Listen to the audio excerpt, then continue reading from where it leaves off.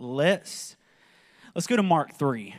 I was telling Daniel this morning that, in fact, I got to do something real quick. Hold on one second. Okay, these were my notes for today. Thank you, Kyle. Mark 3.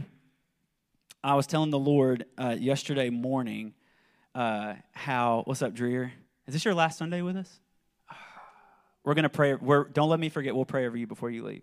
Is this anybody else's last Sunday? Oh, Rachel, where are you going?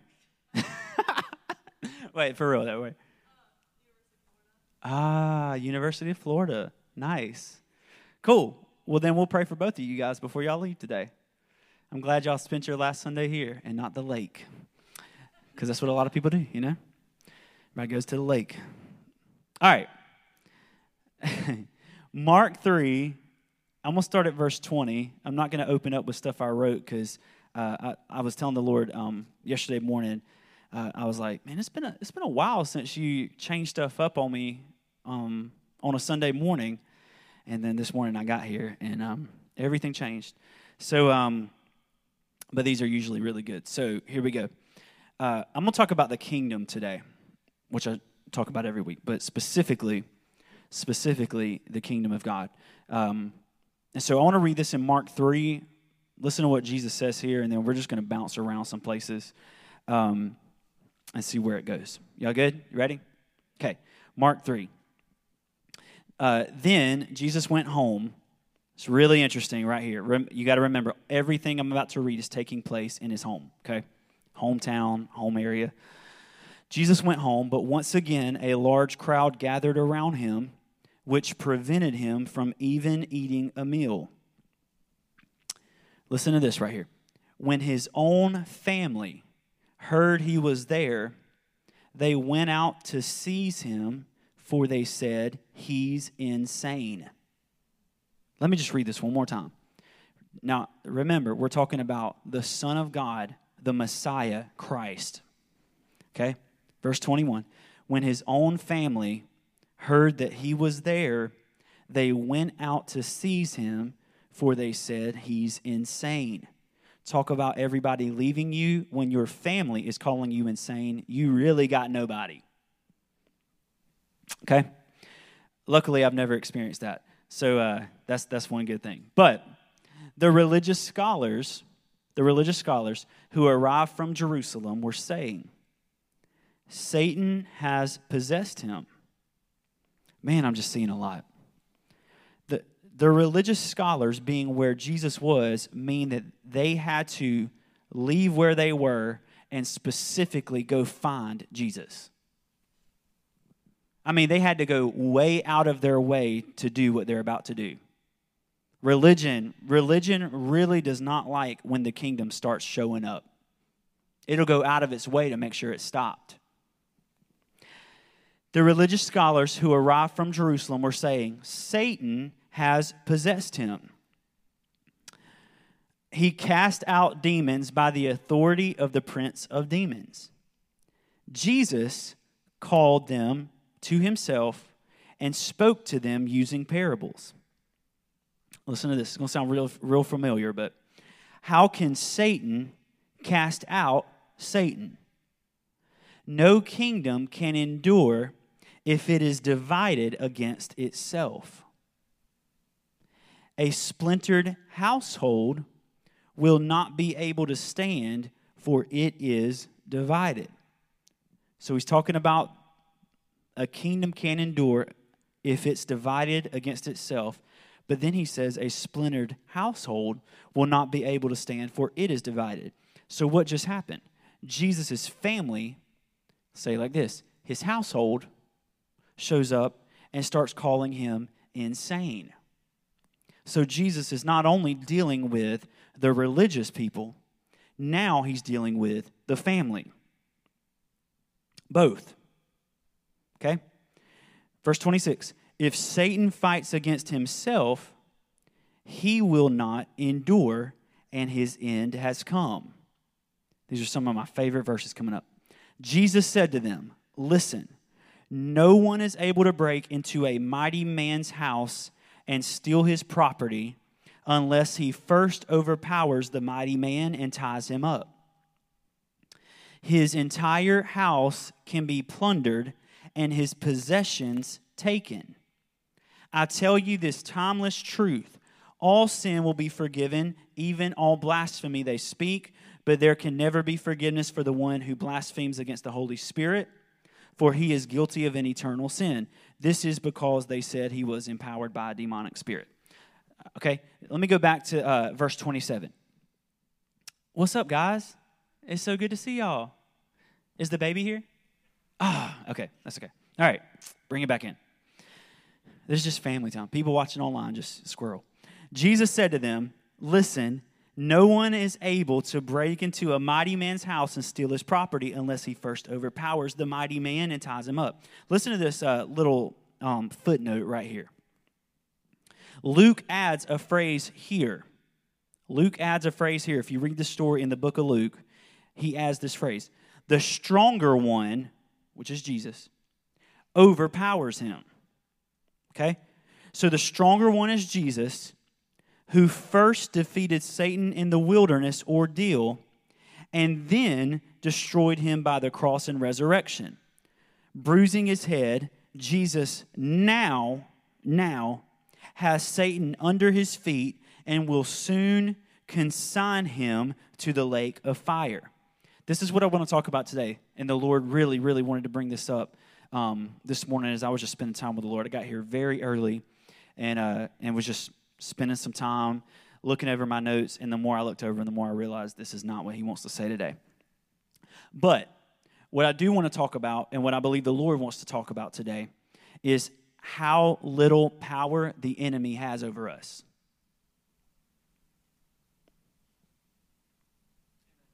Thank you.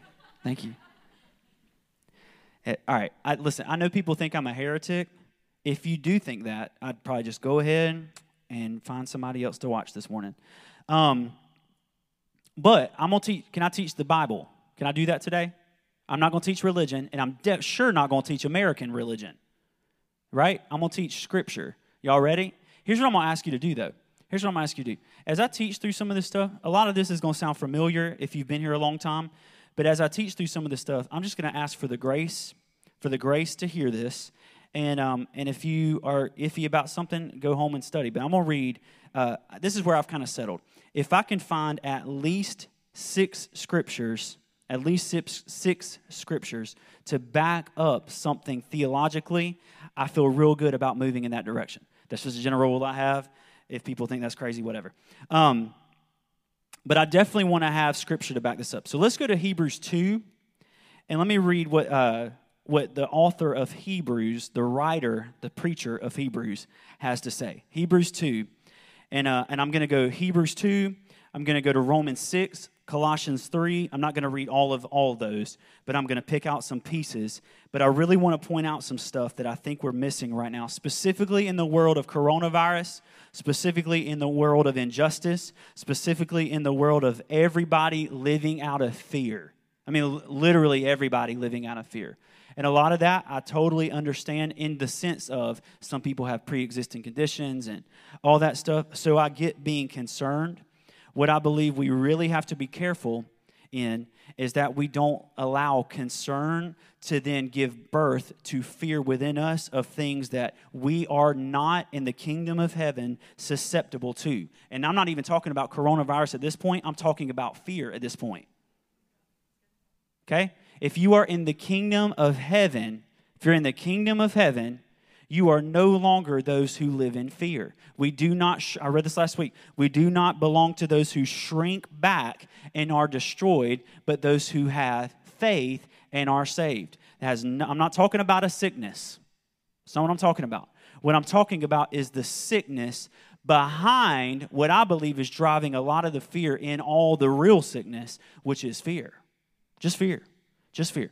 I stand by this, and no one does this. If people would get off social media for 3 weeks and stop watching the news for 3 weeks, I promise you we get back to normal.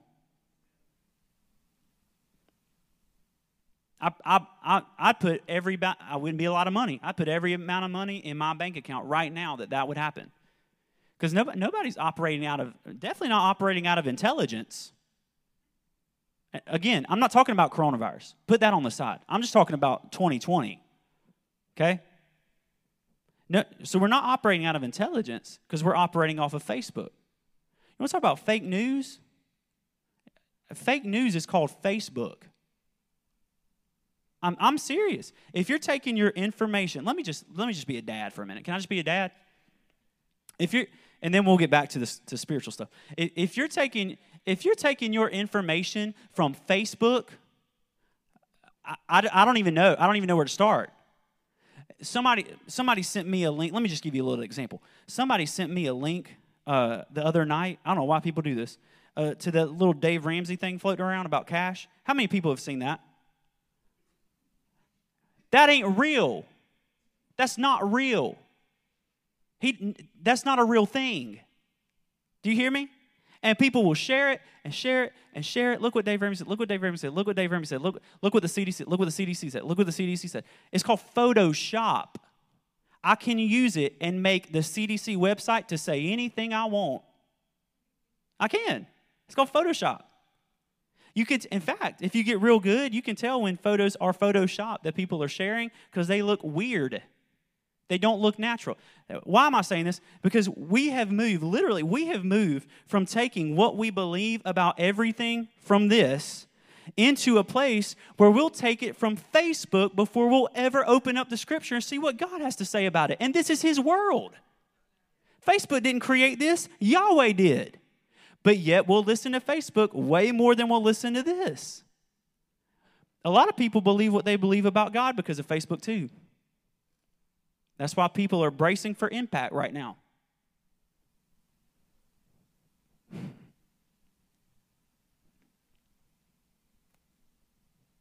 Okay, y'all love me? Okay. So if I see one more, listen. One more prophetic word that this is a sign that the end is here. If I hear one more, I say this real cautiously. But that's called false prophecy. Will y'all hear me for a minute? That's what it's called. That is not my scripture. That's not yours either.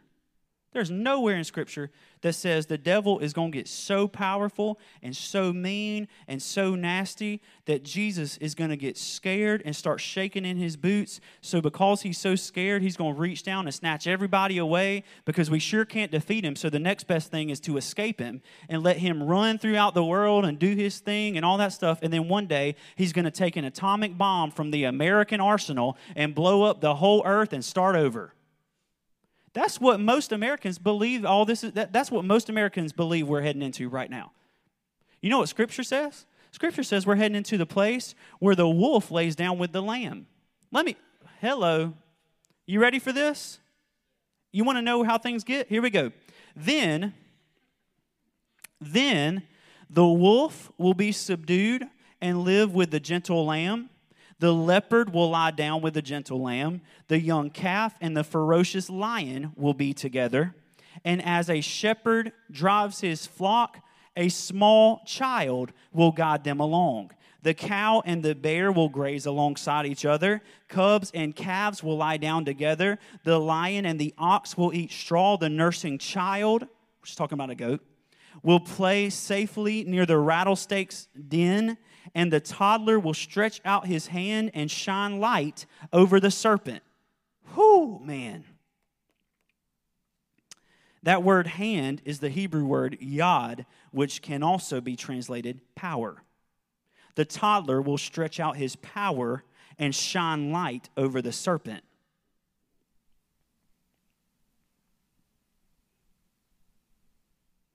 On all my holy mountain of Zion, nothing evil or harmful will be found.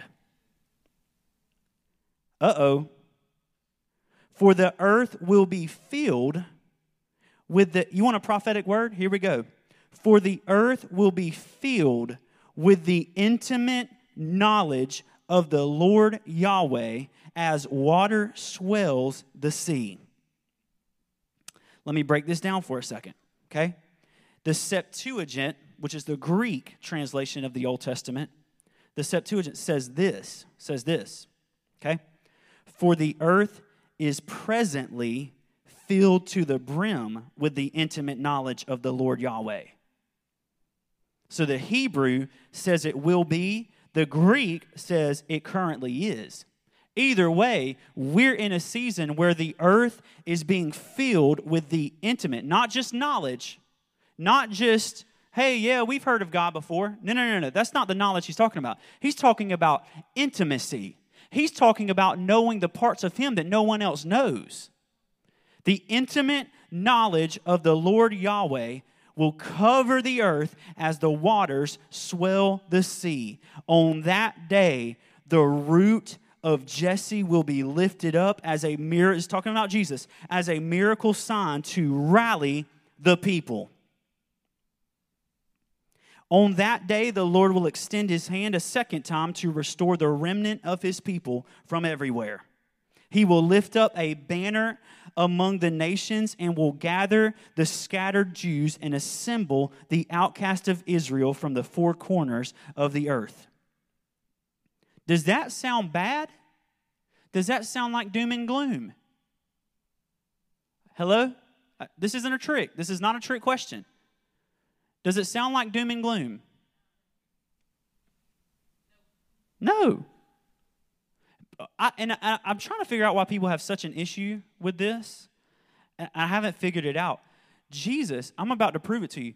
Jesus on the cross, burial, and resurrection put an end to sin, to sin's kingdom, to the devil, and all powers of darkness. Does anybody agree with that?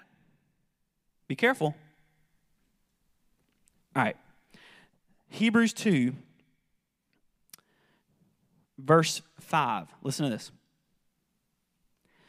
God will not place the coming world of which we speak, new creation, under the government of angels, but the scriptures affirm, and now he's going to quote Psalm 8, what is man, talking about us at this point, what is man that you would even think about him or care about Adam's race? You have made him lower than the angels for a little while. You have placed your glory and honor upon his head as a crown, and you have given him dominion over the works of your hands. For you have placed everything under his authority. Okay? You have placed everything. If it's everything, how much is left? Nothing. Everything under his authority. Another translation, you have subjected all things under his feet. Okay? This is a restatement of the Genesis 1, verse 28, command to take dominion over the earth, subdue it, and be fruitful and multiply. This means that God has left nothing outside the control of his Son, even if presently we have yet to see this accomplished. This is just moving in me. I don't know about you, but this is really stirring me up. But we see Jesus, who as a man lived for a short time lower than angels, and has now been crowned with glorious honor because of what he suffered in his death. For it was by God's grace that he experienced death's bitterness on behalf of everyone. That's not where the story ends, though. Listen to this, verse 10. Now he towers above all creation, for all things exist through him and for him, and that God made him pioneer of our salvation, perfect through his sufferings, for this is how he brings many sons and daughters to share in his glory. Hold up. To share in his glory, I thought God wouldn't share his glory with another. Anybody ever heard that growing up? God will not share his glory with another. That is scripture, 100%. Here's the thing. You're not another anymore. You were. until Jesus stepped in. And now that you've been mingled in with the Messiah, he doesn't look at you as another. He looks at you as him. Jesus, the Holy One, makes us holy.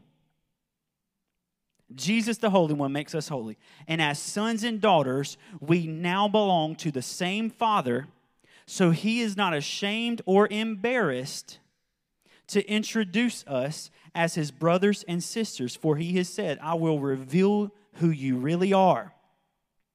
To my brothers and sisters, I will glorify you with praises in the midst of the congregation, and my confidence rests in God, talking about Jesus.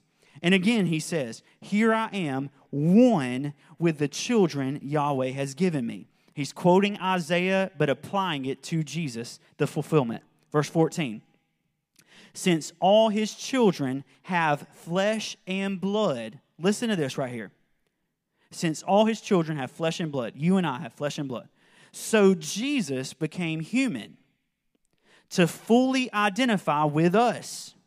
He did this so that he could experience death and annihilate the effects of the intimidating accuser who holds against us the power of death.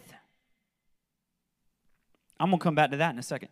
By embracing death, Jesus sets free those who live their entire lives in bondage to the tormenting dread of death. Does that sound familiar? Let me read this one more time. Just think in context of where we are today. Okay?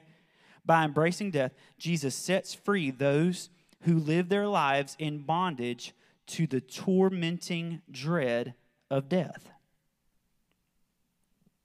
For it is clear, he did not do this for the angels, but for all the sons and daughters of Abraham. This is why he had to be a man and take hold of our humanity in every way. He has made us brothers and sisters and became our merciful and faithful king priest before God as the one who removed our sins to make us one with him. He suffered and endured every test and temptation so that he can help us every time we pass through the ordeals of life. Let me read this one more time. Okay? He did this. He did what? Died. So that he could experience death, and annihilate the effects of the intimidating accuser. Annihilate. Do you know what the word annihilate means? To completely do away with. Well, brother, I just don't know about all that. Romans 6. Y'all go to Romans 6 with me real quick. Romans 6. So what do we do then? Do we persist in sin so that God's kindness and grace will increase? What a terrible thought. We have died to sin once and for all, as a dead man passes away from this life. So how could we live under sin's rule a moment longer?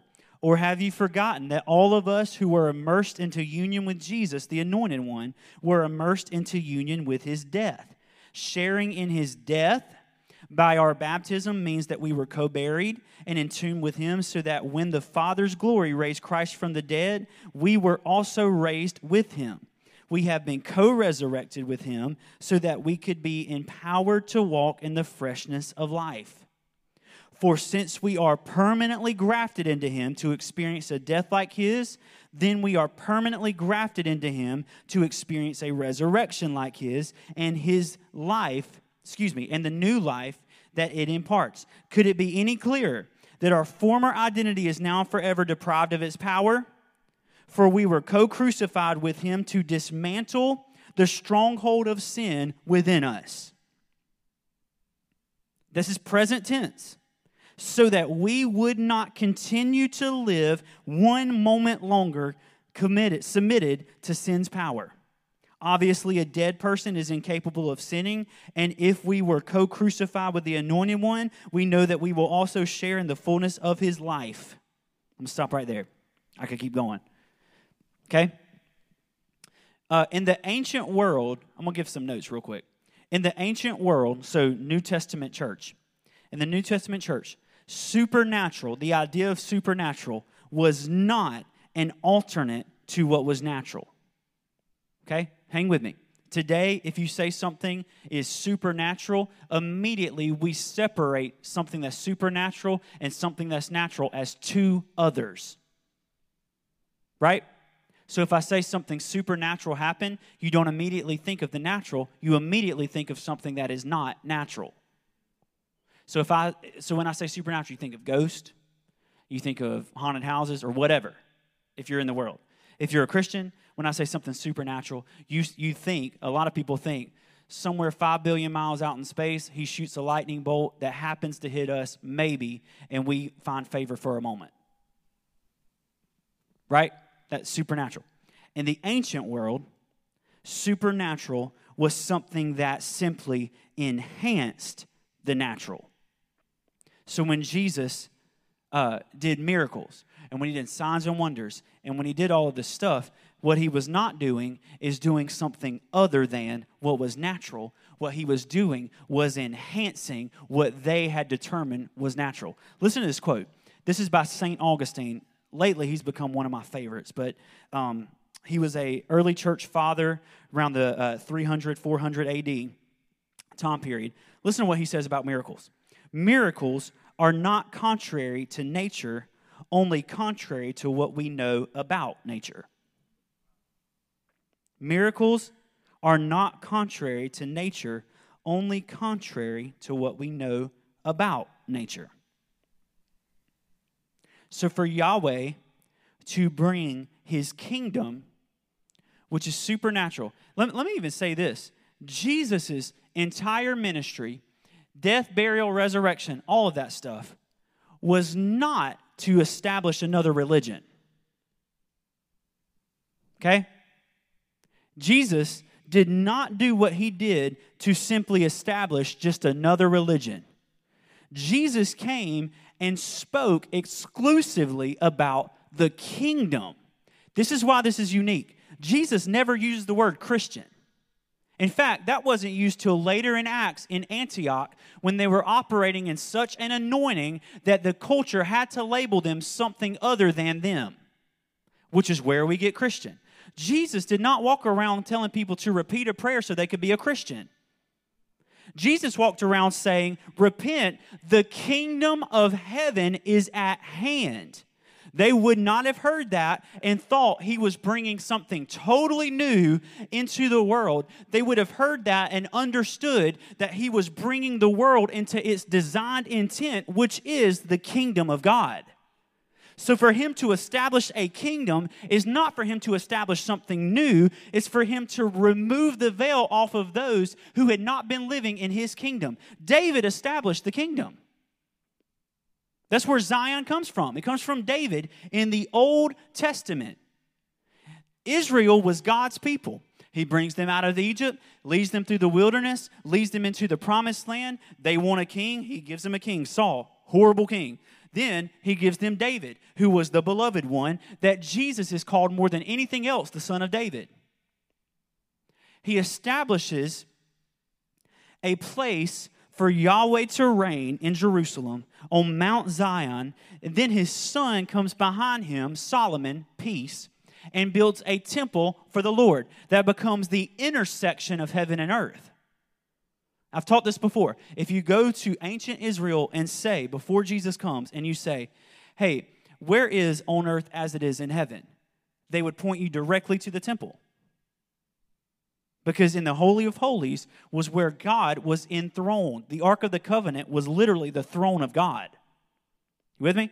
So the temple was the intersection between heaven and earth. So when Jesus comes, the intersection between heaven and earth was already there. It was just in a temple. Right? You with me? So he's not introducing something new. What he is introducing is access for everyone that he came in contact with. The poor, the broken, the sinful, the adulterous, fill in the blank. you have the same access that one high priest once a year has because of the kingdom that I'm establishing right now. He goes to the woman at the well, and she says, is where they worship right or is where we worship right? And he says, it don't matter, because there is a time coming, in fact, it's here right now, where worshiping the Father will not be a matter of the right place, but of the right heart. What's he doing? He's saying, I'm establishing a kingdom in the earth that of the increase of the government of that kingdom and of the increase of the peace that flows from the government of that kingdom, there will be no end. No end. Let me read this. Don't turn there real quick because I got a lot of places. In Acts 3:21. Acts 3:21. I have no notes this morning, so I'm just flying, except a couple of Bible verse references and quotes. Acts 3:21 says this. Let me back it up to 20 and read this. Okay? I've read this before. I just want, how does what I'm about to read that Peter is preaching, how does what I'm about to read fit into how you view the end? Listen to this. Now you must repent and turn back to God so that your sins will be removed, so that times of refreshing will stream from the Lord's presence, and he will send you Jesus the Messiah, the chosen one for you. Okay? At this point, he's talking about the second coming of Jesus. He will send you the Messiah. You ready? The chosen one for you. He must remain in heaven until when? The restoration of all things has taken place. He will send you the Messiah. He will send you the Messiah, who must remain in heaven until everything is restored to its original design. So why do I care about the world? Well, we were joking about this morning. Every time I mention global warming, people around here get so mad. I get more emails about global warming than anything else. Well, brother, you know that's a scam. I don't care if it is or not. This is my planet, and your planet. We should care about the planet more than atheists. Are you with? I know. We're in the South, and nobody cares. But I'm telling you right now, you know the reason why the South is in bondage? Because nobody cares. So while we're going around filling up churches and getting people to repeat the prayer, everybody outside of the church is saying, this is our globe that we live in and our kids are going to live in. Maybe we should take care of it. And we're sitting in here talking about how the Lord wants to blow everything up. And that's why I say a lot of times outside those doors looks a lot more like Yeshua than inside the doors of his own house. That's why he goes in Malachi and starts talking about, I'd rather you not even show up and offer anything, because what you're offering me is detestable. I don't even like it. So keep it. You have robbed me. That's what he tells Malachi. He says, you have robbed me. And then they say, how have he robbed you? You've robbed me through tithes and offering. He's not just talking about money at this point. He's talking about the offerings that they would bring in worship to God, that they had withheld, and he's coming to Malachi with the warning that says, if you keep doing what you're doing, you are not going to end up in the place you think you're going to end up. Unless the hearts of the sons are turned back to the fathers and the fathers are turned back to sons, I'll bring a curse upon the land, period. New Testament closes, and there's nothing for 400 years. Why? Because he wasn't joking when he said, I'm done with this. Y'all going to bring me your sick calves that you don't even want and you're not even going to use? Keep it. Let me just bring some context to this. I'm just flowing, so y'all just hang with me, okay? I love this. So, in the Old Testament, this is how a tithe would look. You would have flock, you would have fruit, whatever you grew, and what you would do is you would take the first and the best of what you had, and you would bring it as an offering to the Lord. That's what you're supposed to do. So we have some flowers that Veda's growing. It's a really bad example, but it's the best way I know how to do it.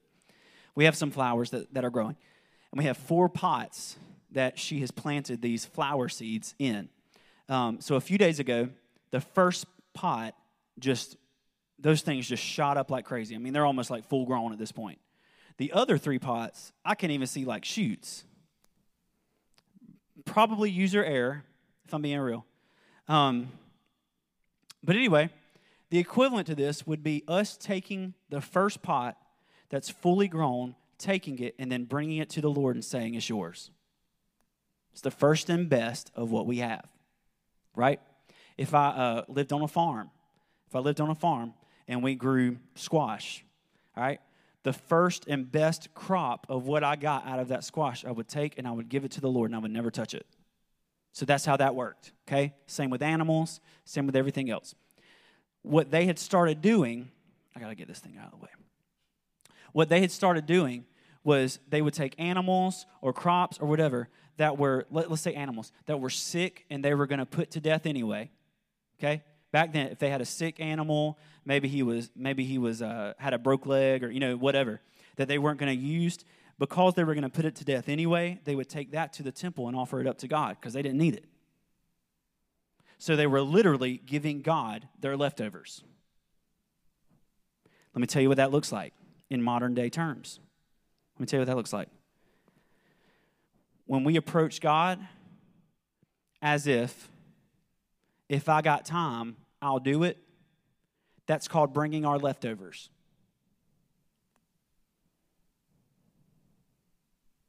Mama, why does it get so quiet? Y'all don't do this. I don't think. Right? How does that look like? If I got enough time for it, I'll be there. If they cancel Lake Day, I'll be there. I mean, as long as I don't have to work, I'll be there, brother. And I get it, but by definition, that's called your leftovers. If something else gets priority over what he gets, you're by definition giving him your leftovers. And the reason we're in the mess we're in today in America is because we've become so accustomed to just simply giving God what we have left and nothing else that we wonder why we're not encountering signs and wonders and miracles and glory to glory and our nation being saved and justice being established. And all. Why are we not experiencing that? Because the ones who were called to bring that into the earth are not being manifested as sons and daughters of God, because that requires you to first die to every single thing that you held on to in your identity before Christ, so that you can be resurrected with Christ and co-seated and now operating as Christ in the earth. So people in China or India or Iraq or wherever you want to say are being put to death for this. So the ones who are in the churches today, or who were in the churches today, I guess they're behind us, in front of us. They're the legit ones. Because they might die for this. We live in a country that is free, that nobody's putting us to death for this. So we've taken that and we've said, you know what? This is easy. And so we've created what I call convenient Christianity. Here's what convenient Christianity is. It's like you're driving down a road and you have so many options to eat that whenever you're hungry, you stop and eat somewhere, and then you get back on the road and you never stop in the restaurant to sit down and eat because you have all these options. Just keep driving. I don't want McDonald's, so I'll get Long John Silver's. I don't want Long John Silver's, so I'll get, whatever. And you keep driving and driving. Who still eats Long John Silver's? We mentioned that last night. That's why I brought it up. Their fish is so good. We don't even have a Long John Silver's, do we? We do have a Captain D's. So who said yes? We do have one? I don't know if we do or not. Nobody should eat there. Right, Tim? Literally no one should eat there if we do have one. But here's my point. My point is, because we have so many different kinds of the same thing, food, we live our lives feeling like I've got to feed what I want because I got so many options. In China, you got one option. You either preach the gospel, believe in the gospel, die probably, possibly, put in jail, or you just don't be a part of this. So nobody's showing up saying, man, they didn't play my song today. Nobody's doing that. They can play whatever song they want. I'm here for him. I don't care what you play. right? And so they're encountering Jesus walking into their living rooms, standing in front of them saying, follow me, and they leave everything and follow him. That's what they're encountering. We're encountering a mass movement of people who can say the same prayer. And that's not a knock. I'm just telling you, we have stopped so short of what we were designed for and then gotten comfortable in it that we don't even recognize the poverty of what we actually believe in. This is broke gospel. This is impoverished gospel. That we're going to walk around and feel like hope and joy and peace is something we got to convince ourselves of when Jesus did not die for us to just walk around and try to convince ourselves we're happy. He died so that we could walk around as so full of the Spirit that even our shadow starts to fall on people and they're brought into their original design. Healing was never meant to be a thing that Jesus walked around and said, I healed all these people. Healing was a side effect of the fact that Jesus was bringing creation back into its design order. So when he walked through somewhere and somebody had an illness, he didn't point them out and say, you know what, be healed, so he could show everybody he could heal people. He walked around and healed people so that they could be brought back into their original design as a first fruit of what creation is actually going into, which is being brought back into its design. Man, I feel this. Do y'all feel this? So the earth around us is spinning in chaos right now. Not because of the devil, but because of an absence of sons and daughters. Okay, Romans 8. Romans 8.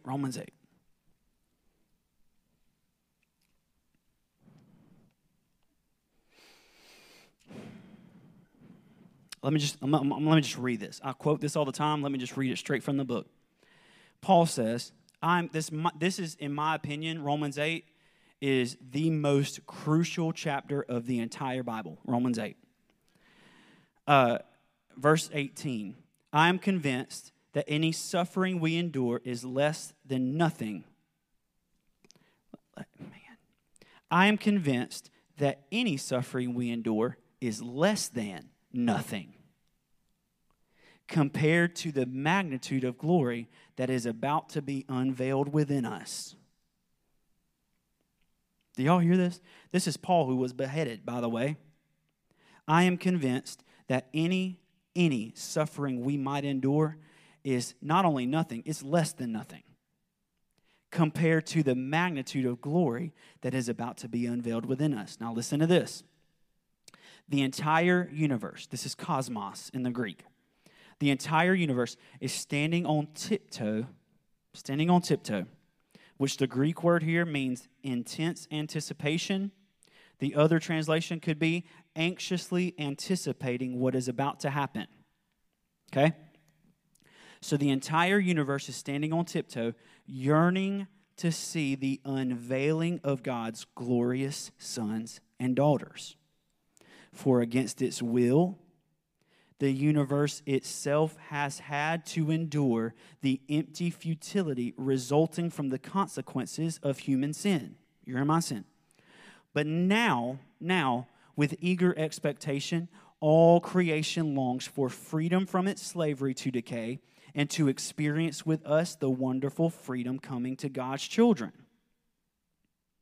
To this day, we are aware of the universal agony and groaning of creation as if it were in the contractions of labor for childbirth. And it's not just creation. We too, who have experienced already the first fruits of the Spirit, also inwardly groan as we passionately long to experience our full status as God's sons and daughters, including our physical bodies being transformed. Do not make that about a ghost. You hear me? Like, he's not talking about you becoming a ghost, Casper. Okay? I like making a joke of it because it is a joke. We passionately long to experience our full status as sons and daughters, God's sons and daughters, including our physical bodies being transformed. He's talking about resurrection. For this is the hope of our salvation. This is the hope of our salvation. What is the hope of our salvation? Getting away? No. The hope of our salvation is that us and creation together with us might come out of its futility and out of its decay and be brought into the fullness of freedom, which is freedom from decay. That is the hope of salvation. So what did Jesus do when he died? Okay, I just read it in Romans 6. What did he do when he died? When Jesus died, he put an end to the monarch of sin. Romans 6, I just read it. Sin is a dethroned monarch. He did away with sin. So the issue that I have with people saying that coronavirus is the devil, here's my issue, is that if Jesus in Matthew 28 says, I took the keys to death and the grave, I'm holding the keys. I wish I had my keys up here. It would be a lot better, but it's okay. It's all good. Thank you, Alex, for the help. He said, I've got the keys. What does that mean? I've taught this before. I have a key to my house and I have a key to my car. Most of the time I lose it. So thank the Lord for Jordan. But I have a key to my house and a key to my car. Why? Because I own them. Do you know why you don't have a key to my house? Because you don't own it. So could you get into my house right now if I weren't there? No. I mean, I guess you could break a window. But do you know what I'm saying? Why? Because I'm the authority over what I own. It's my house. It's my car. Therefore, enemies can't get into my house unless I let them. Hello? So Jesus says, I've got the keys to death and the grave. Therefore, go. Not just go, therefore. As in, I've got the keys, so now that I've got the keys, go. Why? Because everything that they were susceptible to before crucifixion, burial, and resurrection, they were no longer susceptible to. Primarily, I'm talking about sin and the effects of sin, and death and the effects of death. God did not send his Son into the world to condemn the world, but that through him the world might be destroyed, saved. Why am I so passionate about this, and why do I talk about this? Because I know people hate when you talk about new creation. Hate it. I don't know why, but people like the idea of escaping a lot better than restoring. I still haven't figured that out. This is hope. This is hope what I'm talking about, okay? So the reason that the world was given to us with the command to go and make disciples of all nations is because we have tasted the first fruit of new creation life, resurrection, and because we've tasted that, we become the mustard seed that is planted and grows until it becomes the biggest bush in the garden that trees come and put their nest in its branches. I taught this last week. He says the kingdom, Matthew 13, the kingdom of God is a mustard seed. It's a mustard seed, like a mustard seed, that when it's planted, it grows until it becomes the biggest bush in the garden. So big that birds begin to put their nest within its branches. Now, why would Jesus talk like that? Because how we have thought is when Jesus rose again, the kingdom was at its highest. It was at its height, it was at its climax, and now over the years, it's slowly gotten smaller and smaller and smaller and irrelevant and irrelevant and irrelevant, and now we're just barely holding on by a thread. That's not what Jesus said, is that the moment he rose again was the smallest the kingdom would ever be. Are y'all with me? I know this is a lot. The reason that we are where we are today, not talking about everything going on in the world. I'm just talking about the state of God's people. The reason we're here today is because somewhere along the line, we convinced ourselves that it's a lot easier to get out than it is to bring in. Salvation was never about you getting to heaven. It was always about you getting heaven to here. I believe heaven's going to be great. Heaven is going to be awesome. What's going to be even greater is when that reality and this reality fully collide. And what John says, behold, I saw descending from the heavenly realm a new heaven and a new earth. The old order was gone and the new was here. Y'all looking at me like I got three heads. Let me read Colossians 3 real quick. Colossians 3. And then I'm done. I'm going to just talk for a minute and then we'll be out of here.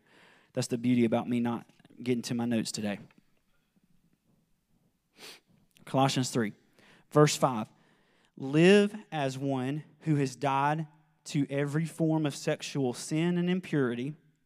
Live as one who has died to diseases and desires for forbidden things, including the desire for wealth, which is the essence of idol worship.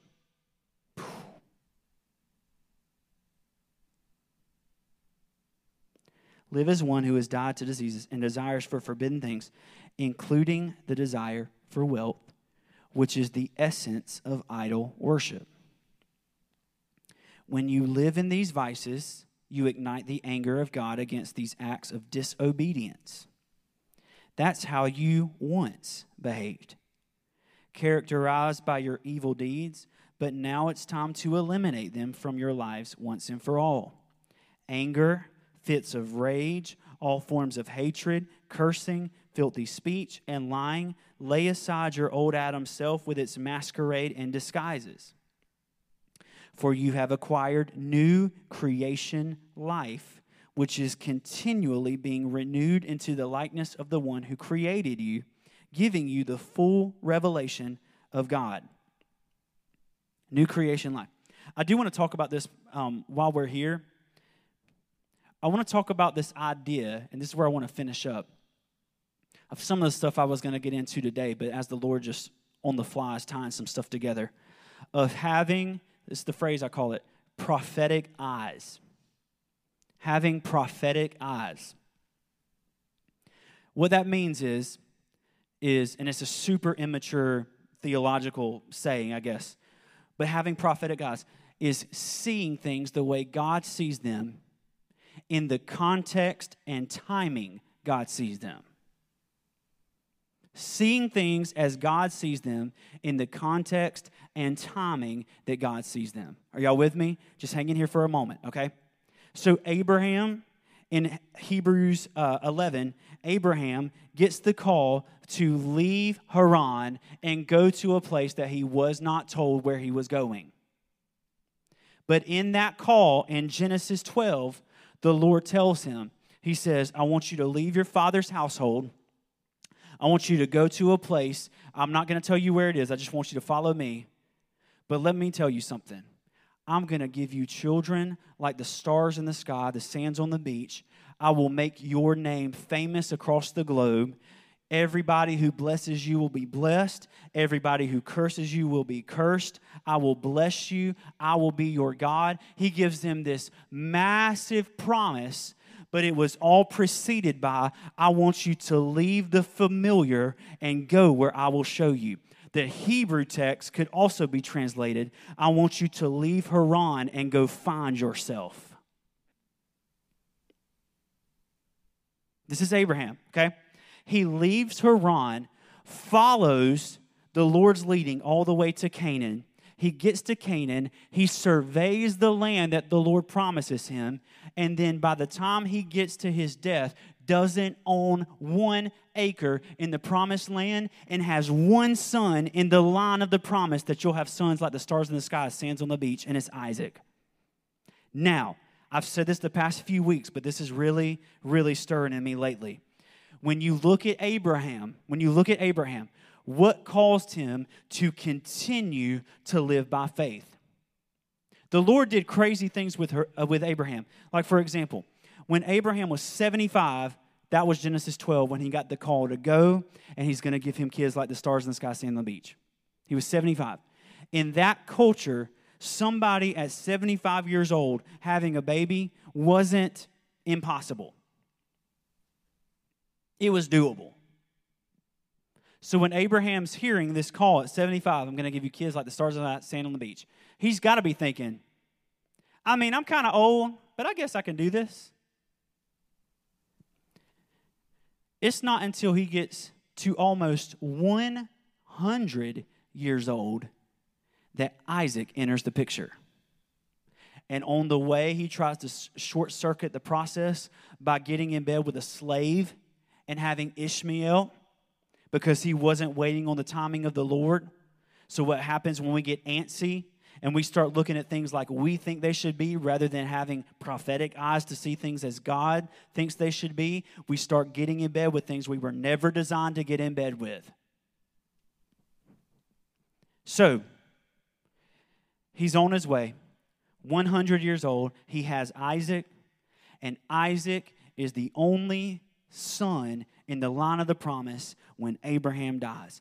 Was God faithful? Yes. Yes. Because Abraham was not looking in front of him at what was going on around him. Abraham was looking forward to a kingdom city that was going to be established because of his willingness to go when he knew he may not ever see it in his lifetime. The monarch butterfly. Anybody remember me talking about this? Wow. Okay. The monarch butterfly migrates from Mexico to Canada. Mexico to Canada. Here's the really interesting thing. It takes 4 generations for the butterfly to reach Canada. Do y'all hear me? Migrate from Mexico to Canada, it takes 4 generations. So 1 generation has to start the journey knowing they'll never make it.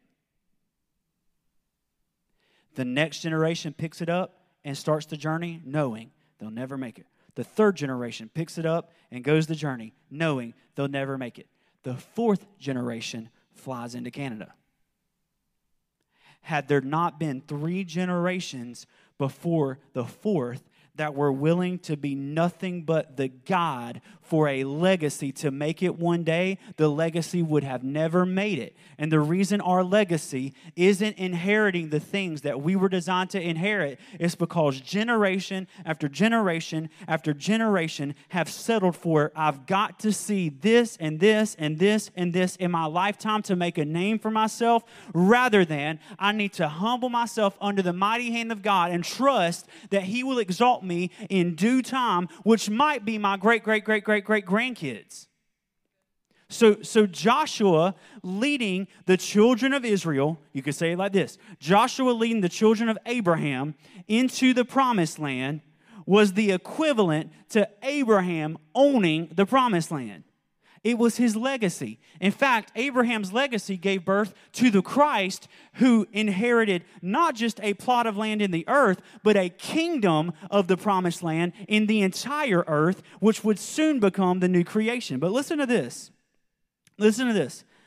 In Hebrews 11, verse 8, listen to what it says right here. Faith motivated Abraham to obey God's call and leave the familiar to discover the territory he was destined to inherit from God.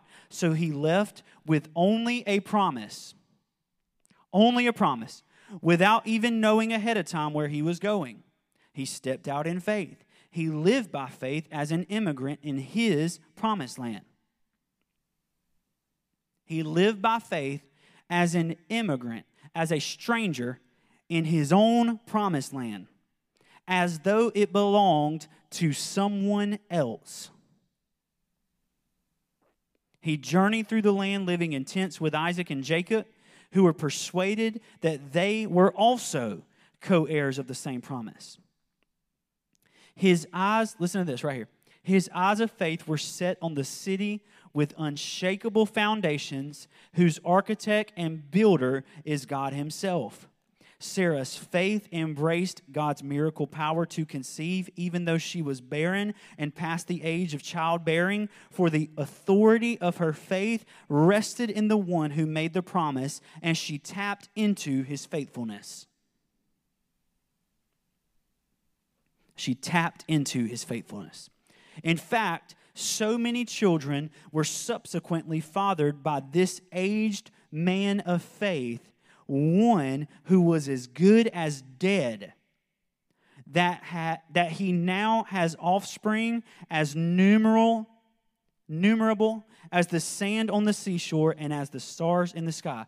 What the author of Hebrew is saying is Yahweh has fulfilled Genesis 12. But he did not do it like Abraham probably thought. At this point, we're talking about thousands and thousands of years later. These heroes all died still clinging to their faith, not even receiving all that had been promised them. But they saw beyond the horizon the fulfillment of their promises and gladly embraced it from afar. They all lived their lives on the earth as those who belong to another realm. For clearly those who live this way are longing for the appearing of a heavenly city. I'm going to hit that in just a second. We're almost done. And if their hearts were still remembering what they left behind, they would have found an opportunity to go back. Are y'all awake? Y'all still with me? Barely. Just kidding. But it's okay. They couldn't turn back, for their hearts were fixed on what was far greater, that is, the heavenly realm. For clearly those, verse 14, clearly those who live this way are longing for the appearing of a heavenly city. A heavenly city. That word heavenly is talking about a characteristic. So what he's saying is a city that is of heaven. Another way you could say that, on earth as it is in heaven. They were looking forward to new creation territory, that the foundations of the city were unshakable. Why? Because if their hearts were still remembering what they left behind, they would have found an opportunity to go back. Daniel, can you come up here? This is where I want to stop, just for today. I read a lot of scripture, because what I really feel the Lord wants us to do in this season is, one, sure, not take it for granted, but two, there are so many different aspects of our society that the church should be answering, okay? We do a really good job of pointing out issues. We do a really bad job of answering those issues. Great job. We do a great job of pointing out injustice. We do a bad job of providing the answer for the injustice. We do a great job pointing out coronavirus and everything going around with that. We do a horrible job about providing the answer when the church was given the authority to provide the globe with all of its answers. Why? Because the intimate knowledge of the glory of the Lord will cover the earth as the waters cover the sea. Monday morning, I was spending some time with the Lord, and he began to talk to me about something that I believe has really shaped a lot of what I've been feeling over the past week. And he began to say this. And I would just ask you to have ears to hear this.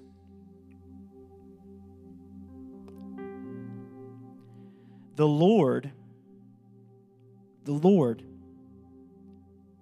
is not primarily concerned with one particular country.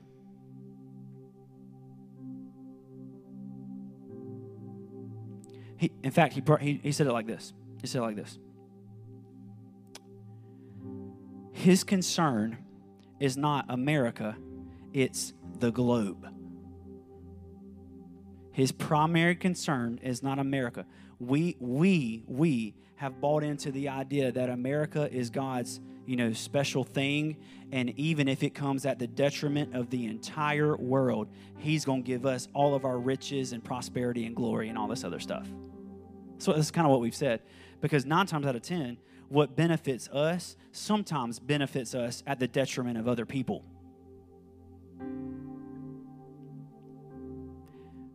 God's primary concern is his whole creation. So there's going to be things that have to be shaken, not just in Iraq with ISIS, and not just in China, and not just in Asia, and not just in Australia. There are things that are going to have to be shaken here for the globe to finally step into what it was designed for. And Yahweh brought me back to this promise he gave me way back in the beginning, that he was going to use this to establish not the third great awakening, the last great awakening. Not because it's going to end and not because we're going to escape, but because it's going to become so glorious that it never ends. So we have got to start being a people who should be concerned about the ones around us, but we really should be concerned with creation. Let me say it like this. We should get angry. No, we shouldn't get angry. We should get passionate about establishing justice in America. But we better not stop there.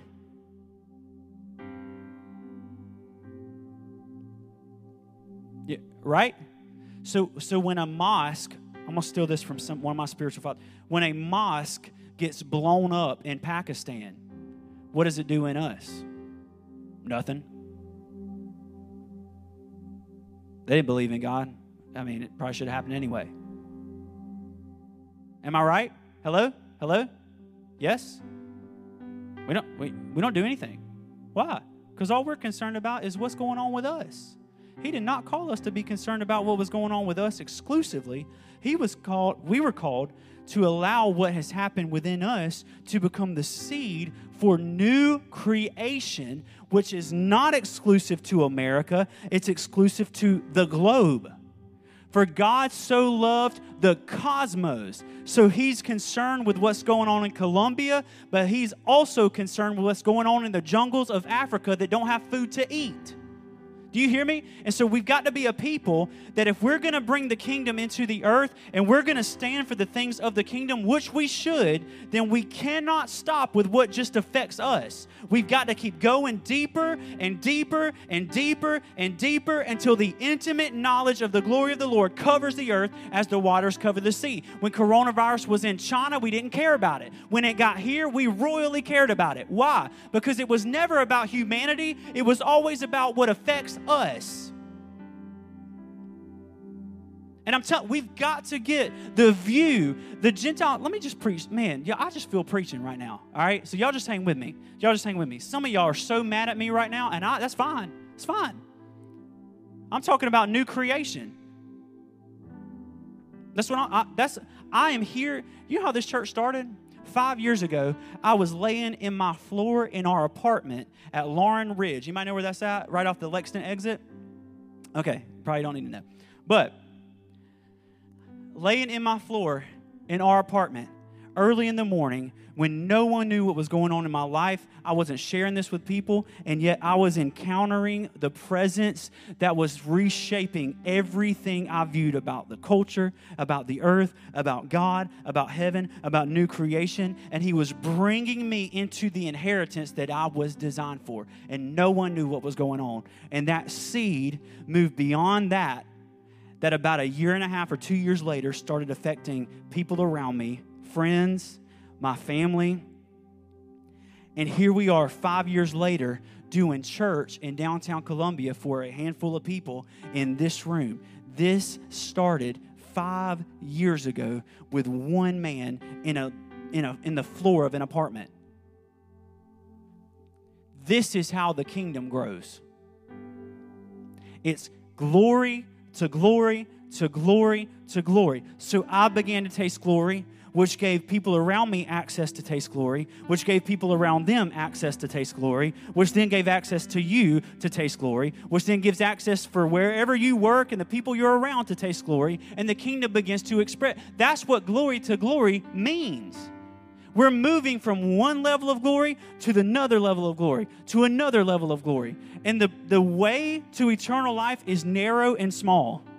The gate and the way is narrow and small. But I choose to believe that way can become so glorious that people start to shove themselves down the way that is uncomfortable and causes them to leave everything behind and causes them to die to everything they used to hold on to and view as success, because the narrow way leads to a level of life that is life to the full and joy unspeakable and full of glory. That's what I choose to believe we're going toward.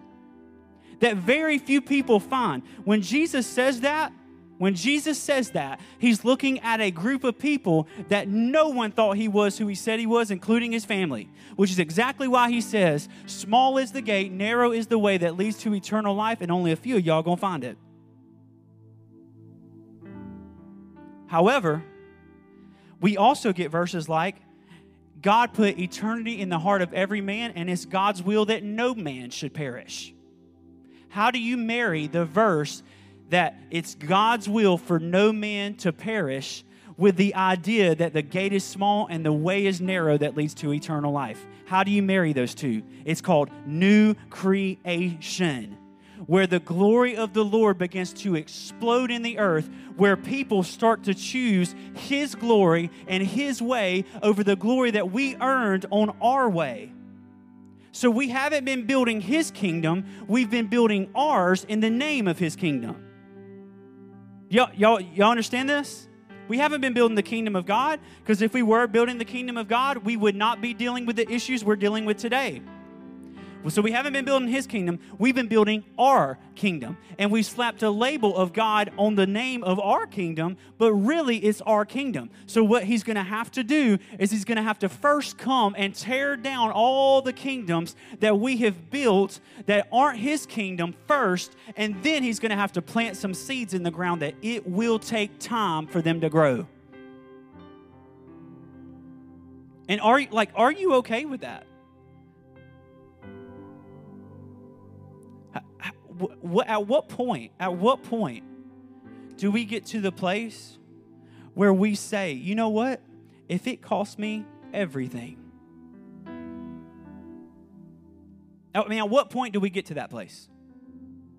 At what point do we move beyond what I can accomplish and what kind of name I can make for myself in America and move beyond that, which I'm thankful for those opportunities. But at what point do we get beyond that into the place where it says, He and He alone is glorified. He must become greater and I must become less. When do we get there? Because that is the first step to all of this.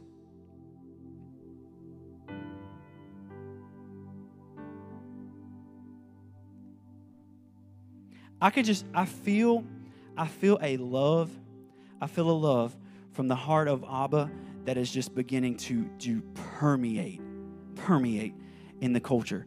And do you know where it's coming from? It's coming from a yearning in every man, woman, children, all of them. It's coming from a yearning to feel something that is so much deeper than what they naturally are feeling today. And Yahweh in His grace is beginning to move into not just our country and all the countries of the globe to show them that they are accepted, that they are loved, and that He's offering them a way of life that will cause them to lose everything that they had before, but inherit things that would cause everything they had before to be less than nothing. If you compare what I have now to what I had 7 years ago, on the outside, it would look like I have a lot less now than I had 7 years ago. A lot less. However, it would be a lie to tell you I have less today than I had then. Whoever loses his life will find it, and whoever finds his life will lose it. It took a process of me losing everything I held on to inherit things that He holds together alone that I couldn't let go of if I wanted to. My kingdom was shakeable. My kingdom could be shaken by the wind. Whoever builds his house without applying my word to it is like a house of cards built on the sand that when the rain came and the wind came and the flood came, it fell over. But he who builds his house on the rock will have a firm foundation that when the rain comes, the flood comes, the wind comes, and it blows against that house, it will not be shaken, for it is built upon the word of God. So what we're inheriting is a kingdom that cannot be shaken. Hebrews 12.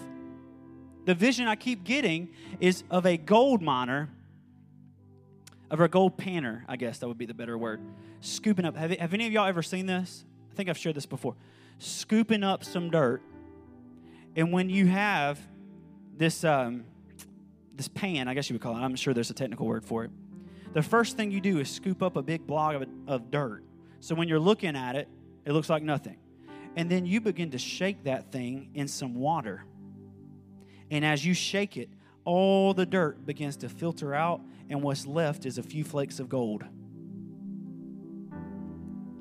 the kingdom of heaven is like a merchant who found a costly pearl and sold everything to buy that pearl. It's like a man who found treasure buried in a field, that he buried it and covered it back up, went, sold everything, bought the entire field just to have the treasure within it. So I just feel the Lord stirring in us that, number one, we could be the generation that actually, number one, makes it. But we could be the generation that humbles ourselves enough that our legacy sees everything that we've ever begged for. What if we could be the generation of Abraham that in almost 700 years would give birth to a Joshua that actually walks into what Abraham was promised? God gives us two types of prophetic words. Prophetic words that you'll see in your lifetime, and prophetic words that are directional words that you will probably never see. Judging between the two will make all the difference. So the Lord gave me a promise and a vision that I would see Main Street lined with people worshiping. I've shared this before, that I'll see Main Street just lined as far as the eye can see with people worshiping. Let me tell you something. If Veda's daughter or son or whatever sees that, guess what? Promise fulfilled. But I've got to be the one who is living in faith that says my primary goal is not to create a big name for myself or a ministry for myself or a career for myself or wealth for myself. My primary goal is to keep the fire burning day in and day out and day in and day out, and trust that what he told Jeremiah is true, which is the Lord watches over his word to perform it. The Lord watches over his word to perform it. I don't watch over his word to perform it. And if I do, it's called extortion. Taking by force what I should not have yet. So I'm not going to walk around trying to extort the promises of God. Instead, I'm going to be still and know that he is God and trust that every single word he spoke, he's keeping an eye on to make sure it comes to pass exactly how he said, in the exact timing that he said, exactly the way that he said. The freedom that flows from that is unbelievable. That I can just be still and keep the fire burning and trust if he wants to give us a congregation of 1 million people, he will do it. I will not do it. And if I try to do it on my own, it will be extortion and it will not be the fulfillment of God, which is exactly why you have pastors who are committing suicide. You have pastors who are quitting 5 years into ministry. You have pastors who are miserable. Why? Because they took on a load that was never theirs to take. He said, you are Peter, and on this rock I will build my church. I will build my church, and the gates of hell shall not prevail against it. He did not say, you are Peter, and on this rock you're going to build your church and make a good name for yourself. That's not what he said. He said, you're Peter, you stay consistent in the secret place, and I'll start building something on you. And the thing I build on you, the gates of hell won't be able to touch. So in this church, there's a lot of stuff that I could do better as a leader. There's a lot of stuff I could do better as a leader. But my primary concern is not becoming a better leader. My primary concern is making sure my fire is burning.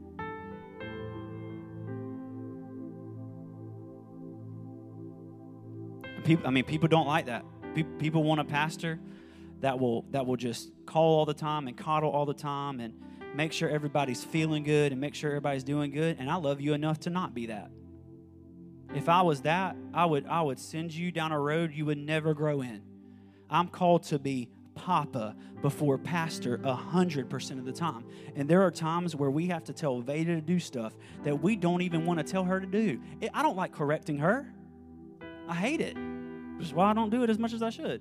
But I hate correcting her. Amen, right? It's the worst. I hate it. However, I'm her dad. And there are certain moments that I can't be a people pleaser towards her. Right? So there's twofold. As a dad, I've got to lead her not as a people pleaser, not in whatever's going to make her feel good. I've got to lead her in whatever way is going to make sure that when she's 18 or 19 or 20 or whenever she leaves our house, she's burning hot like Dad was. That's my call. That's what I'm called to do. Now, here's the flip side.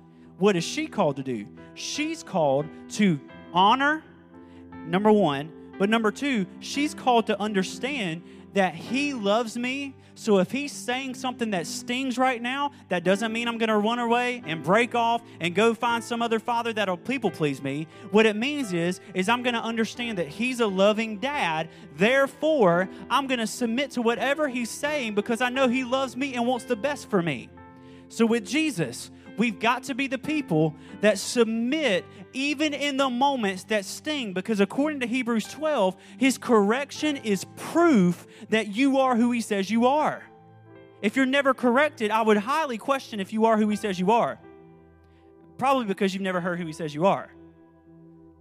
So correction is proof of that. Let's take it down to the church level. I am a spiritual father over this house. So if there's things going on in the house, I need you to know that every single step that we're taking towards an ultimate prophetic place, which is not a thriving church. It is new creation. And I believe if we aim for new creation, we'll have a thriving church. But I am not sitting around thinking about how can we have the most thriving church in Columbia. Now, I do not think about that. I think about how can we host new creation today better than we hosted it last week. C.S. Lewis, aim for heaven, you'll get earth thrown in. Aim for earth and you'll get neither. Say, aim for the kingdom, you'll get a good church thrown in. Aim for a good church and you'll get neither. So it's going to take me, and whoever's the pastor from now on, hopefully Veda next. But it's going to take, which will challenge some of y'all to think differently about women in ministry. So, another day. It's going to take me as a pastor, making sure I hold the standard up that we've got to teach what's true, not what pleases. That's what it's going to take for me. We've got to teach what's true and not what pleases. Okay? We've got to do it in love, but we've got to teach what's true. Now, here's what it's going to take from you. This is what I'm going to ask for you because we're trying to host new creation. What I'm going to ask for you is that you and I together fight for and pray for such a unity that no power of hell in any way, shape, or form could ever pull it apart. That's what I'm going to ask for. Unity. Without unity, we are lost. We are hope. We're not the church. If we're not unified, we're not the church. We're a religious nonprofit organization that have tax-deductible income. But if we're going to be the ecclesia, which is the governmental body of God, then we've got to be unified. There are no political parties in the church. Did you know Jesus said, "On this rock I'll build my church, and the gates of hell shall not prevail against it"? He uses the word ecclesia. That's not a religious term. That's the term of governmental body. So I would call our Congress, our state Congress, an ecclesia. It's a governmental legislative body. Right? There are no parties in this body. We don't sit around debating whether or not you're Republican or Democrat or anything else. We are one in this body, and it's called Jesus. There's one political party, and it's called Jesus, not two. So I'm going to pray that the Lord would just begin to birth some of this stuff in us. And even people watching this, we get messages all the time from people that don't live here. And we really need to make sure we don't take for granted what the Lord's doing here. I got a message from somebody in California last week that is being just completely transformed. Watches every week what the Lord's doing here. And I hear this almost on a weekly basis. I wish we had something like that where I am.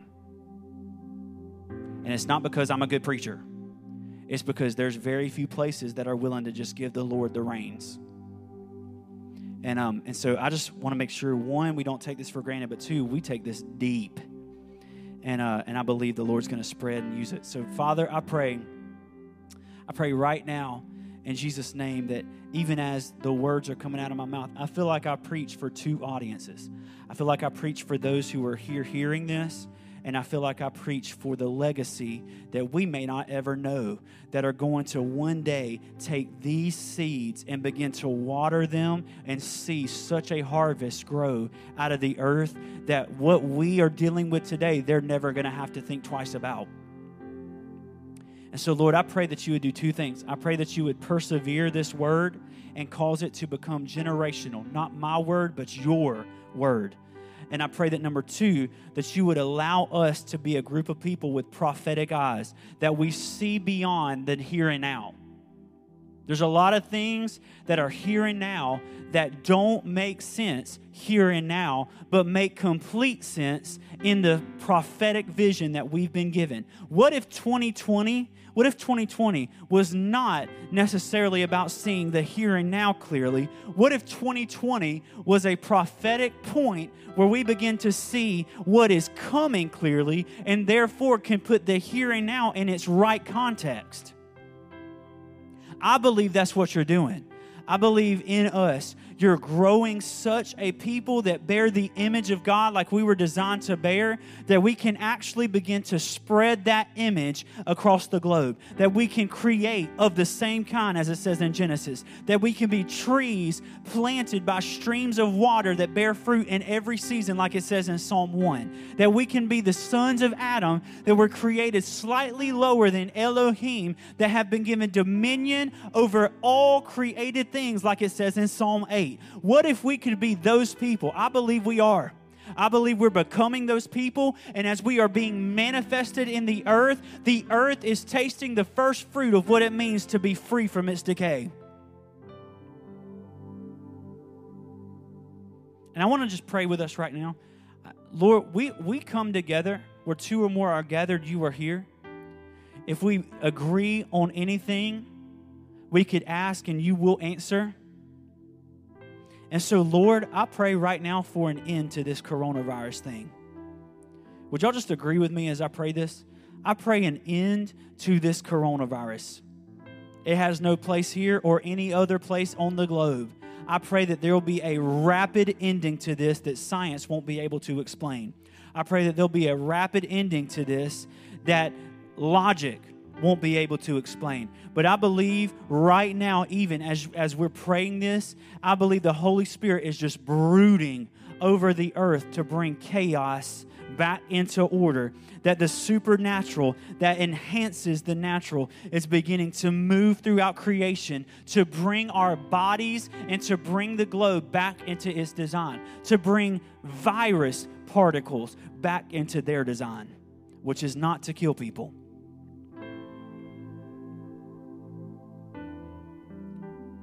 I'm talking cosmic transformation.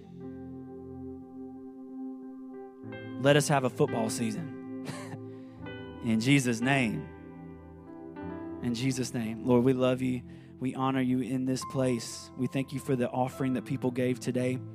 Thank you for everybody online. Lord, I pray that people watching this from outside of Columbia would just begin to feel the fires of the Holy Ghost just begin to pour into their rooms, into their secret places. Right now, I pray that you would just begin to just allow them to be beacons of light in cities that may not necessarily have beacons of light yet. In your name, amen.